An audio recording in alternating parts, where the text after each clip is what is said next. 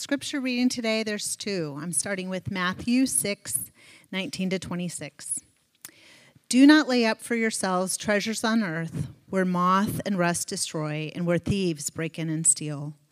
But lay up for yourselves treasure in heaven, where neither moth nor rust destroys, and where thieves do not break in and steal. For where your treasure is, there your heart will be also. The eye is the lamp of the body, so if your eye is healthy, your whole body will be full of light. But if your eye is bad, your whole body will be full of darkness. If then the light in you is darkness, how great is the darkness? No one can serve two masters, for either he will hate the one and love the other, or he will be devoted to the one and despise the other. You cannot serve God and money. Therefore I tell you, do not be anxious about your life, what you will eat or what you will drink, nor about your body, what you will put on. Is not life more than food, and the body more than clothing? Look at the birds of the air. They neither sow nor reap, nor gather into barns, and yet your heavenly Father feeds them. Are you not of more value than they? And which of you, by being anxious, can add a single hour to his span of life? And Luke 12:15, And he said to them, take care and be on your guard against all covetousness, for one's life does not consist in the abundance of his possessions. This is the word of the Lord. All right, welcome to Trinity. My name is Jonathan. I get to serve as a pastor of our church. We are in a series that we have entitled Abide the Practices of Grace. And we're looking at the theme of simplicity today. We started with a Vision Sunday about 5 or 6 Sundays ago. That was all about just the theme from John 15 of abiding. Jesus is very direct in the Gospels, but he's also the ultimate realist. I'll say that a few times today. Jesus is so insightful. He's the ultimate realist. He says, if you want to grow, if you want a life of flourishing, connect yourself to me, period. He says, if you really want to grow, then you have to learn to abide in me. Not just admire me from afar, not just like me on paper. He says, you have to connect yourself to me. So then as a modern person, you say, well, I'm not one of the 12 disciples. I don't get to spend a lot of time with you, Jesus. We don't have a lot of one-on-one time. How do I connect myself to you? Well, he's given us specific ways to do that. He says, I want you to abide in me. And so then we have to think.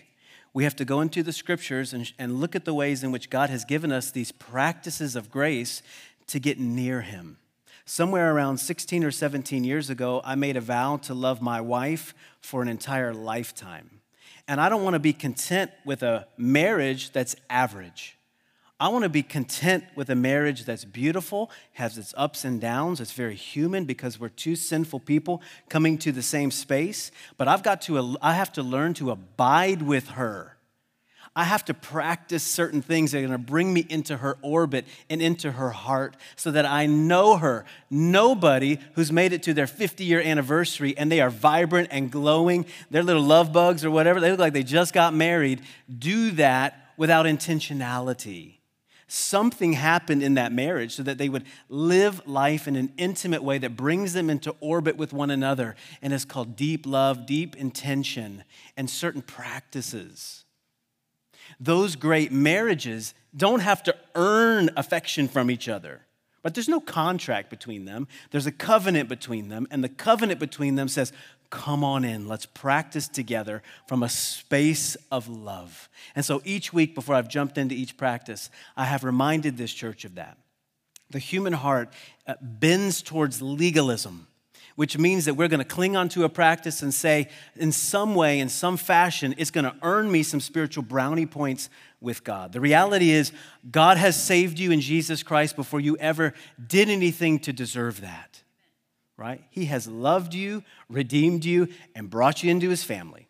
And because that is the case, you have been given salvation for a purpose. You're not just made a Christian for no reason, as if you're going to have some sort of Christian worldview. He gives you a Christian mind and a new heart so that you can live for his glory and you can live for the good of other people. That takes practice. That's the best stuff of Christianity. I want to call it Christianity at its finest. We are saved by grace for a purpose, and I am going to lean into that purpose by abiding with Jesus. And today we're looking at a unique practice called the practice of simplicity. I want to give a few disclaimers before I take you into Matthew 6 primarily. A few disclaimers as we get going. Let me say this. Talking about simplicity is hard. Just even to have the conversation. Talking about it is hard. Learning to practice simplicity for most people is even harder. This is a difficult concept and a difficult practice, especially in the place that we live. A few more. When we talk about the Bible's understanding of simplicity, we are not talking about a return to the good old days. That's not what this is about. Days when things were simpler. We are not advocating for a regression into the simpler days or eras that have already passed us by. The biblical understanding also has very little to do with images of, you ready? Homesteading. Okay? You're like, oh, good. What kind of church is this? You're going to tell me to become a homesteader? No. It's also not about a minimal, chic, Scandinavian design aesthetic. God bless you, IKEA. We still love you. But that's not what the biblical mandate for minimalism or simplicity is about. We're also not talking about voluntary poverty. Poverty is something that the Bible says ought to be remedied. There are very few people who are called into a life of voluntary poverty. Simplicity is different than that. Jesus is not asking you to sell everything you have to become a missionary in Uzbekistan. But I guarantee you, this is a different sermon, he is calling you to use everything you have as a missionary in San Diego. Guarantee that.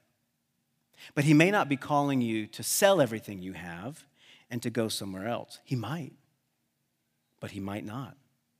The practice of biblical simplicity also isn't the fantasy of a tidy Marie Kondo type of life, even though I am very compelled by her vision, all right? Love what she's doing. Keep only the things that bring you joy. Organize well. Sign me up. I'm in for that, all right? A writer by the name of Joshua Becker, I think he unpacks simplicity pretty well. He says that biblical minimalism or simplicity can be defined as the intentional promotion of the things we most value and the removal of everything that distracts us from them. Getting a little bit closer, I think, but I think Richard Foster says it really well in Celebration of the Disciplines. He says, the Christian discipline of simplicity is an inward reality that results in an outward lifestyle. That's what's going to drive us today. The Christian discipline of simplicity is an inward reality that results in an outward lifestyle. What does that mean? This means that biblical simplicity is only an option where the heart has been captivated by the one thing that Jesus says truly matters. What is the one thing he says truly matters over and over again in the Gospels? The kingdom of God. I'm going to unpack that for us today. The kingdom of God, right? When the human heart and its search for meaning and purpose, when it gets centered upon Jesus and his kingdom, when the complexity of life gets simplified around him, then this inner reality becomes an outer lifestyle. One without the other does not make sense. One without the other bends towards legalism.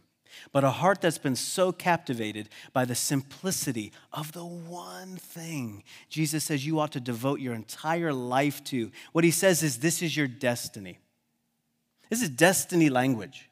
There's one thing that Jesus says matters. He goes, it's the king and his kingdom. Build your life around that. Let that become the centerpiece of your heart. And when that happens, that simplicity will drive a particular type of life. So, 3 things I'm going to walk you through are number 1, more, number 2, first, and number 3, less. We're just going to look at more, first, and less, all right? Matthew 6:19, under the first idea of more. Matthew 6:19, look there. Jesus says, do not lay up for yourselves treasures on earth where moth and rust destroy and where thieves break in and steal. But lay up for yourselves treasures in heaven where neither moth nor rust destroys and where thieves do not break in and steal. Verse 21, for where your treasure is, there your heart will be also. I love this. It's very helpful. When Jesus talks about money, when he talks about economics, he's not a killjoy. Jesus, as I mentioned, he's the ultimate realist, which means that his vision of reality is the closest thing to the experience of each human life and each human soul. This is what it means to be a realist, that what I think and believe corresponds with what actually happens. So often, if we're outside of Christianity, maybe you've been in Christianity for some time, you think about Jesus and money, you think that he's always saying no or give it all away. It feels as if it's a little bit of a damper. Let me say it's not. Jesus' vision for money and economics is so much more rich and robust than we could ever imagine. What he wants you to do is lean into his reality and test it. So we're going to do that a little bit today, right? We're going to test what Jesus says and see how it corresponds with reality. But here's a couple of things that Jesus says along the way about finances, money, and investment. This is from Matthew 19:24. He says, again, I tell you, it is easier for a camel to go through the eye of a needle than for someone who is rich to enter the kingdom of God. Do not think about the top 5% in this room. You are all rich according to biblical standards. Every single one of you. Very, very wealthy. It's harder for us to enter into the kingdom of God than it is for a camel to go through the eye of a needle. What Jesus is saying is, unless I captivate your heart more than the treasure, you're going to follow the treasure more than you follow me. He's just being a realist. You can argue with him later. This is just what he's saying. It's hard. Second one, Luke 12:33. He says, sell your possessions and give to the poor. Provide purses for yourselves that will not wear out, a treasure in heaven that will never fail, where no thief comes near and no moth destroys. What he says is even your best wardrobe is going to get eaten up. The things that you have invested in will not last forever. Rust is real, so is the moth. What are you investing in?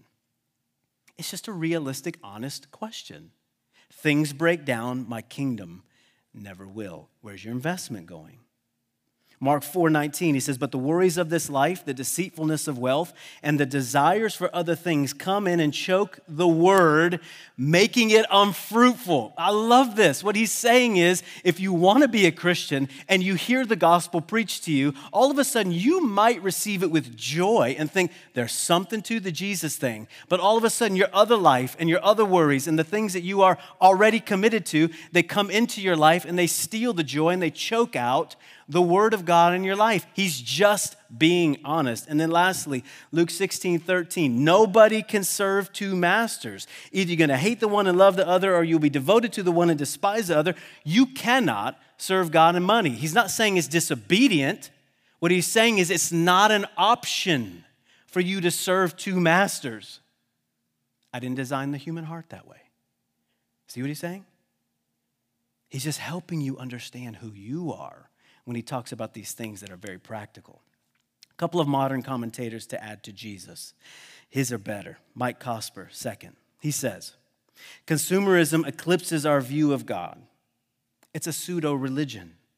More than anything, it betrays a faulty view of ourselves. The false promises of consumerism is that it can resolve any sense of anxiety we might have about who we are and what we need to be happy and live a good life. So whether it's Sprite or a Ford truck or Under Armour clothing, each product offers some vision of the good life and satisfaction, but that satisfaction is always illusory and temporary. Another writer, Allison Schrager, in the Washington Post, she wrote this.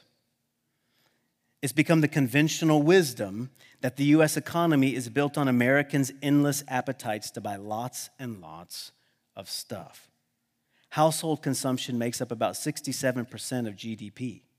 When the economy falters, we're told spending is our patriotic duty. We live within a moment dominated by the theme of more, by what John Mark Comer has quipped as the American gospel. the gospel of more. He goes on to say this. He says, the more that you have, right, the happier you'll be. But, quote, shopping is now the number one leisure activity in America, usurping the place previously held by religion. Amazon.com is the new temple. The Visa statement is the new altar. Double-clicking is the new liturgy. Lifestyle bloggers are the priests and priestesses. Money is the new God. Enter Jesus, who says, take care and be on your guard against all covetousness, for one's life does not consist in the abundance of his possessions. Jesus says, be careful. He offers a warning. He's a safeguard. He's putting up some rails. And some of us who are maybe outside of Christianity should stop and say something like, why the seriousness, Jesus? I mean, we just live in a material world. I'm just experiencing that which is good. I've earned the money. I'd like to spend it. Why are you cramping my style? Why are you making me feel guilty for where I put my money? Really what you're asking is, what's the real source of the problem? You're giving me a warning, but what's the issue? What's the source of the problem? And the Bible's answer to that, ready? It's simple, is the insatiable desire that's in every single human heart. That's it. Why are we after things? It's because there's something baked into your life that's insatiable. One writer said, you know what it would take for your soul to be satisfied in this world? Everything. You have an infinite soul and you have a finite body. And you are waiting for something to satisfy what's really going on inside of you. It would take every experience in the entire world for you to ever come close to satisfying what's going on inside of you. And then somebody should raise their hand and say, well, is that fair? Why did God make me in this way with this insatiable desire for more? The Bible's answer to that, I think, is also quite clear. He didn't make you like that.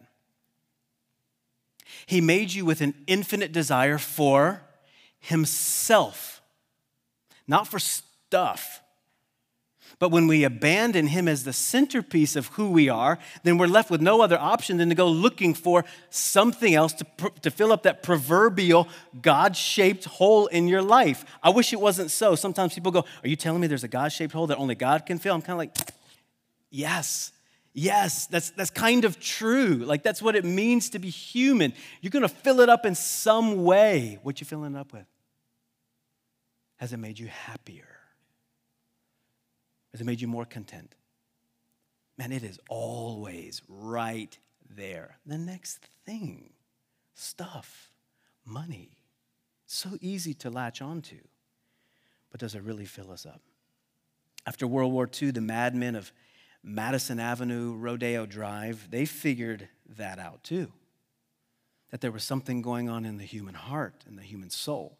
No longer were they advertising for kind of practicality, to something that you needed. They started to appeal to the wants and desires in the human heart.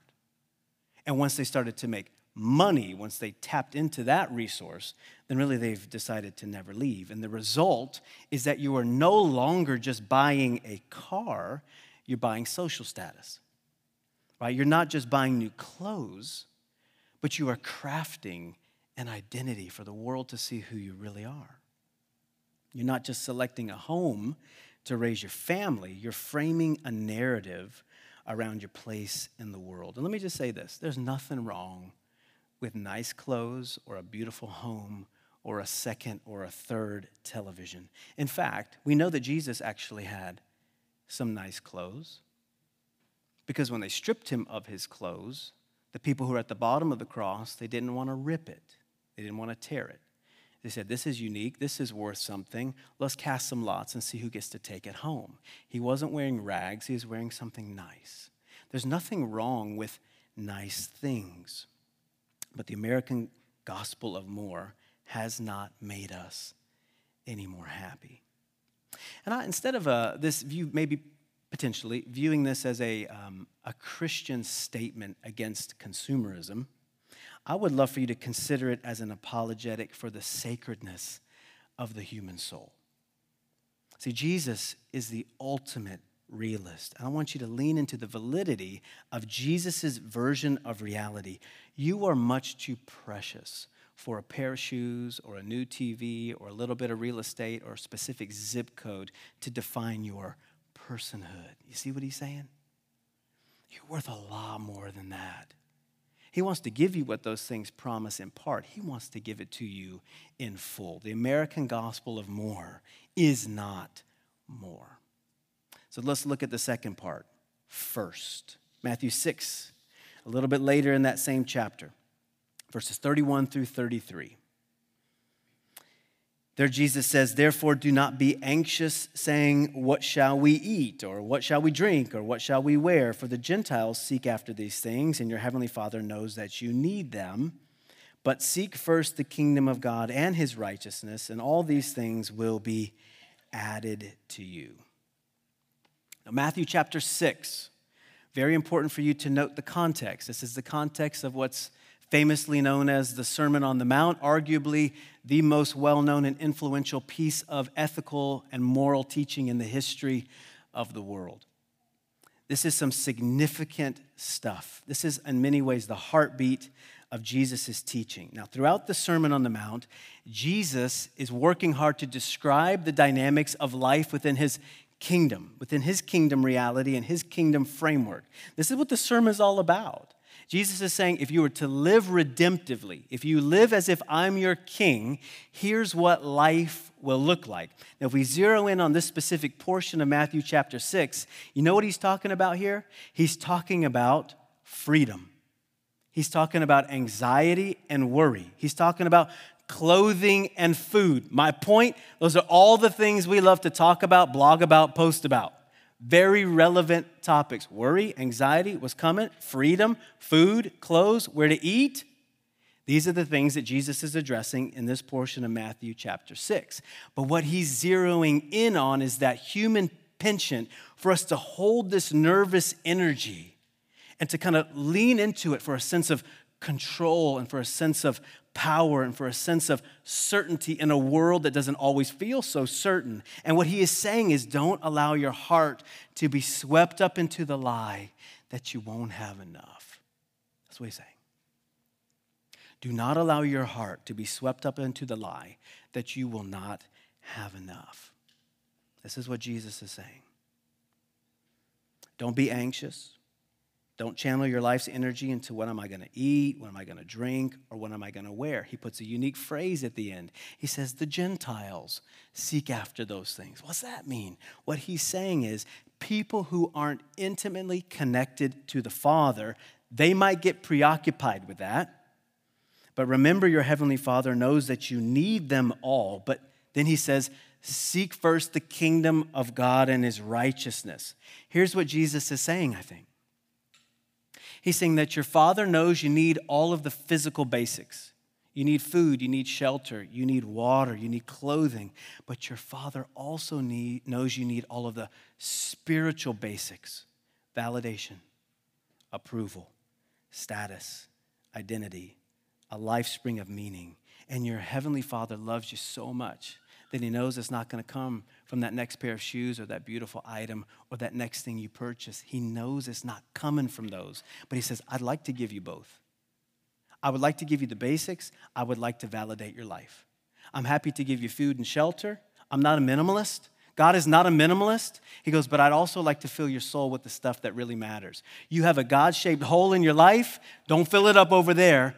Let me fill it up for you. His solution is seek first the kingdom of God. What he's saying is, if you want to find what you're looking for, you can't seek your own kingdom first. If you want to find what you're really after, you can't seek your own kingdom first. He says it a little bit differently in the passage we read earlier, where he says, no one can serve two masters. What does that mean?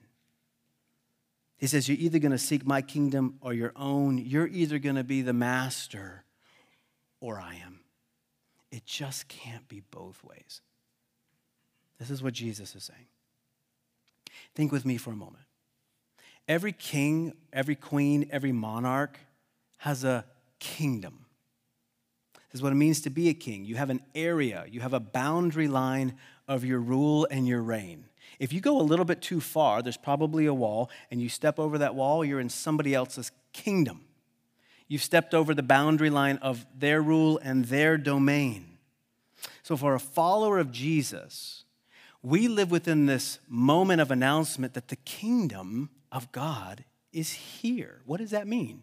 Jesus is telling us to seek first his kingdom. There's a boundary line. The king is here, that he set up this thing called his kingdom. Kings and kingdoms go together. For the Christian, it means that this announcement of the kingdom is right here and right now. His rule and authority are being established now. His good news is being announced now. The dynamics of his kingdom are being lived into right now. These include sins forgiven now. You are positionally seated in the family of God as a son or a daughter right now.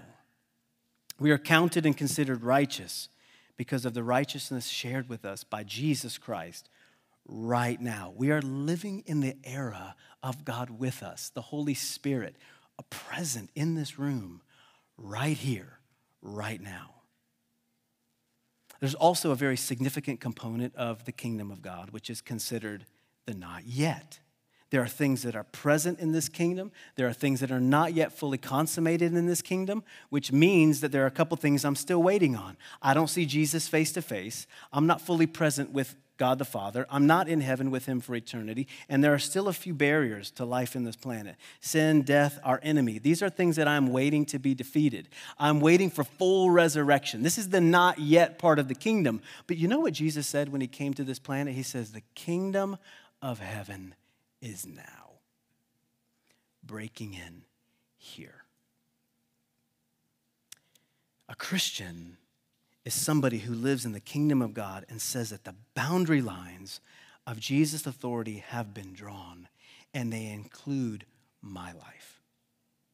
They include my heart. They include my mind. They even include my money, my time, and my stuff. See that?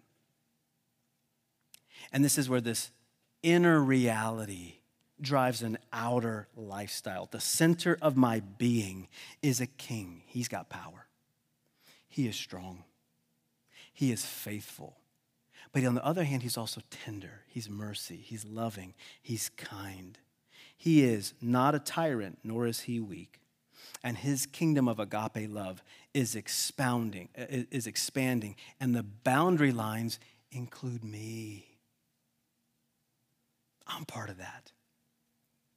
Because I have a divine center, namely this king and his kingdom, I don't have to attach myself to stuff. Here's how Richard Foster put it. The central point for the discipline of simplicity is not to seek the kingdom of God and the righteousness of his kingdom first, and then everything necessary will come in its proper order, or is to seek, It is impossible to overestimate the importance of Jesus' insight at this point. Everything hinges upon maintaining the first thing as first. Nothing must come before the kingdom of God, including the desire for a simple lifestyle. Nothing else can be central.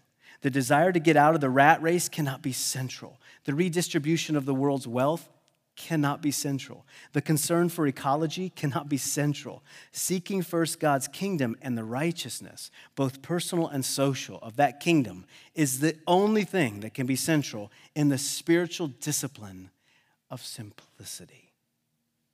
Listen, Jesus gave up his life to give you access to his kingdom.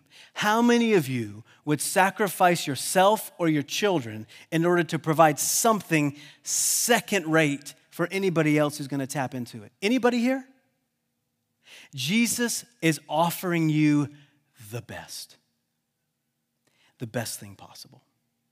He goes, I gave up my life to bring you into this kingdom. I have given up everything to make you part of the boundary line. I am so delighted to have you live your life within my sphere of influence. Let me orient you in all things. Don't seek after that first. Make it second, third, fourth, whatever. Seek the kingdom first. And when that becomes the simple center, simplicity flows from there. Let me take you quickly to the third part. More first and less. Look at Matthew 6:19. Matthew 6:19 says, do not lay up for yourselves treasures on earth where moth and rust destroy and where thieves break in and steal. But lay up for yourselves treasures in heaven where neither moth nor rust destroys and where thieves do not break in and steal. For where your treasure is, there your heart will be also. Here's what he's saying. Find the treasure and you will find the heart. Isn't that beautiful?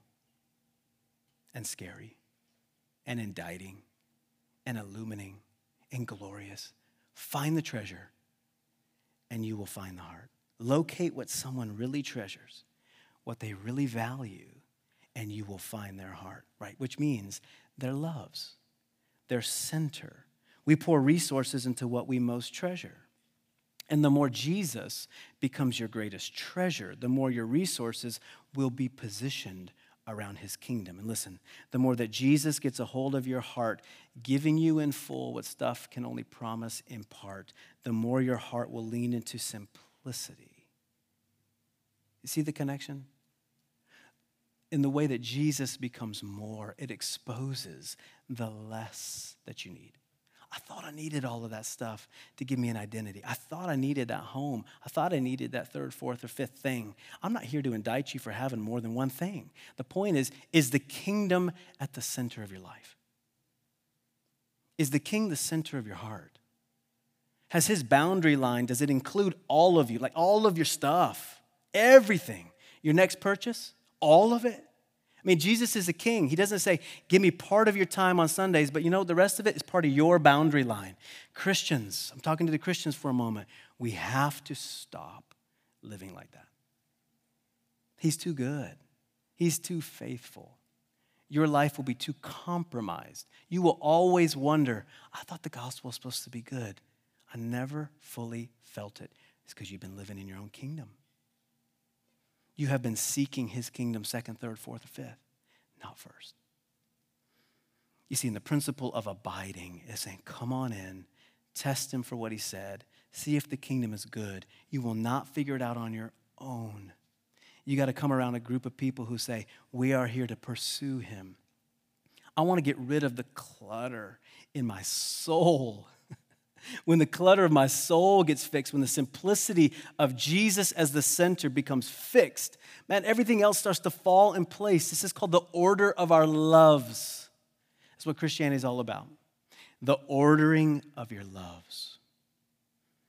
Jesus said, whoever wants to be my disciple must deny themselves and take up their cross and follow me. This is a hypothetical question that each of us has to wrestle with. When he says that, is it just a spiritual reality, or could it be that Jesus is asking us to deny certain physical pleasures that we have the right to be able to take into our life in order to have more space to celebrate his kingdom? Could it be that when he says deny yourself, it actually might mean stuff? I want to say probably. Probably. John Stott's 3 principles. He's a great preacher. He was a great teacher. He had a lot of money. And he was renowned for giving it all away. And here's what he lays out as the principles for freedom around our stuff and our money. He says, ask these questions. What can I reduce? What can I eliminate? Or what can I limit in my lifestyle that would enable me to invest intentionally and sacrificially in the growth of Christ's church? Read it again. What can I reduce, eliminate, or limit in my lifestyle that would enable me to invest intentionally and sacrificially in the growth of Christ's church? Great question. You know, Jesus put it like this: don't lay up for yourselves treasures on earth where moth and rust destroy and where thieves break in and steal, but lay up for yourselves treasures in heaven. He's talking about an investment strategy. My dad likes to say to people, he's a little more old school than me, he likes to say, we're kingdom people. We're kingdom people, which simply means is our mindset around the kingdom of God and what God is doing in our planet right here, right now, through the advance of Jesus' Spirit with us. He's doing things. Are we investing in that way? Let's go after that. That's where flourishing happens. That's where the good stuff happens. This is what sharing is all about. This is about an intentional plan for consumption. It's about letting Jesus have access to here so that it drives an outer lifestyle. A hard thing to talk about, an even harder thing to practice, but such freedom can come as we lean into the simplicity of the kingdom of God being first. Let's pray.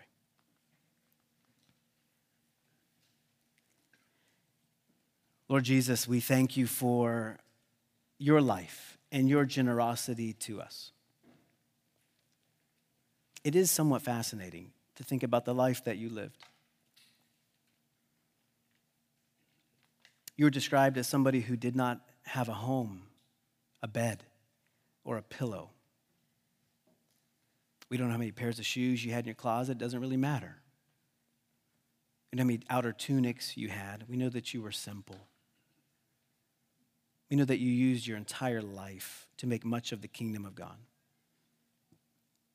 Lord, we want to be like that.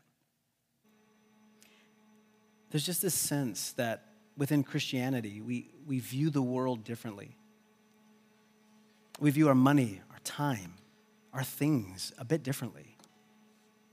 Let's be honest, a lot differently because of the arrival of Jesus on our planet. When he becomes more, things become less.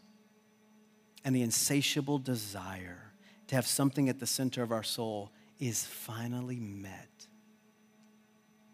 This does not mean that Christians don't have aches and longings and groans. We certainly do. But then the Spirit of God comes in and says, the real ache is for me. When you purchase that next thing, just be reminded, I will make your soul happy. I have given you resources to use. Use them well, use them wisely, have a spirit of sharing. Draw the line where you need to draw the line. Put me first. Help us to do that. Help us to lean into the practice of simplicity.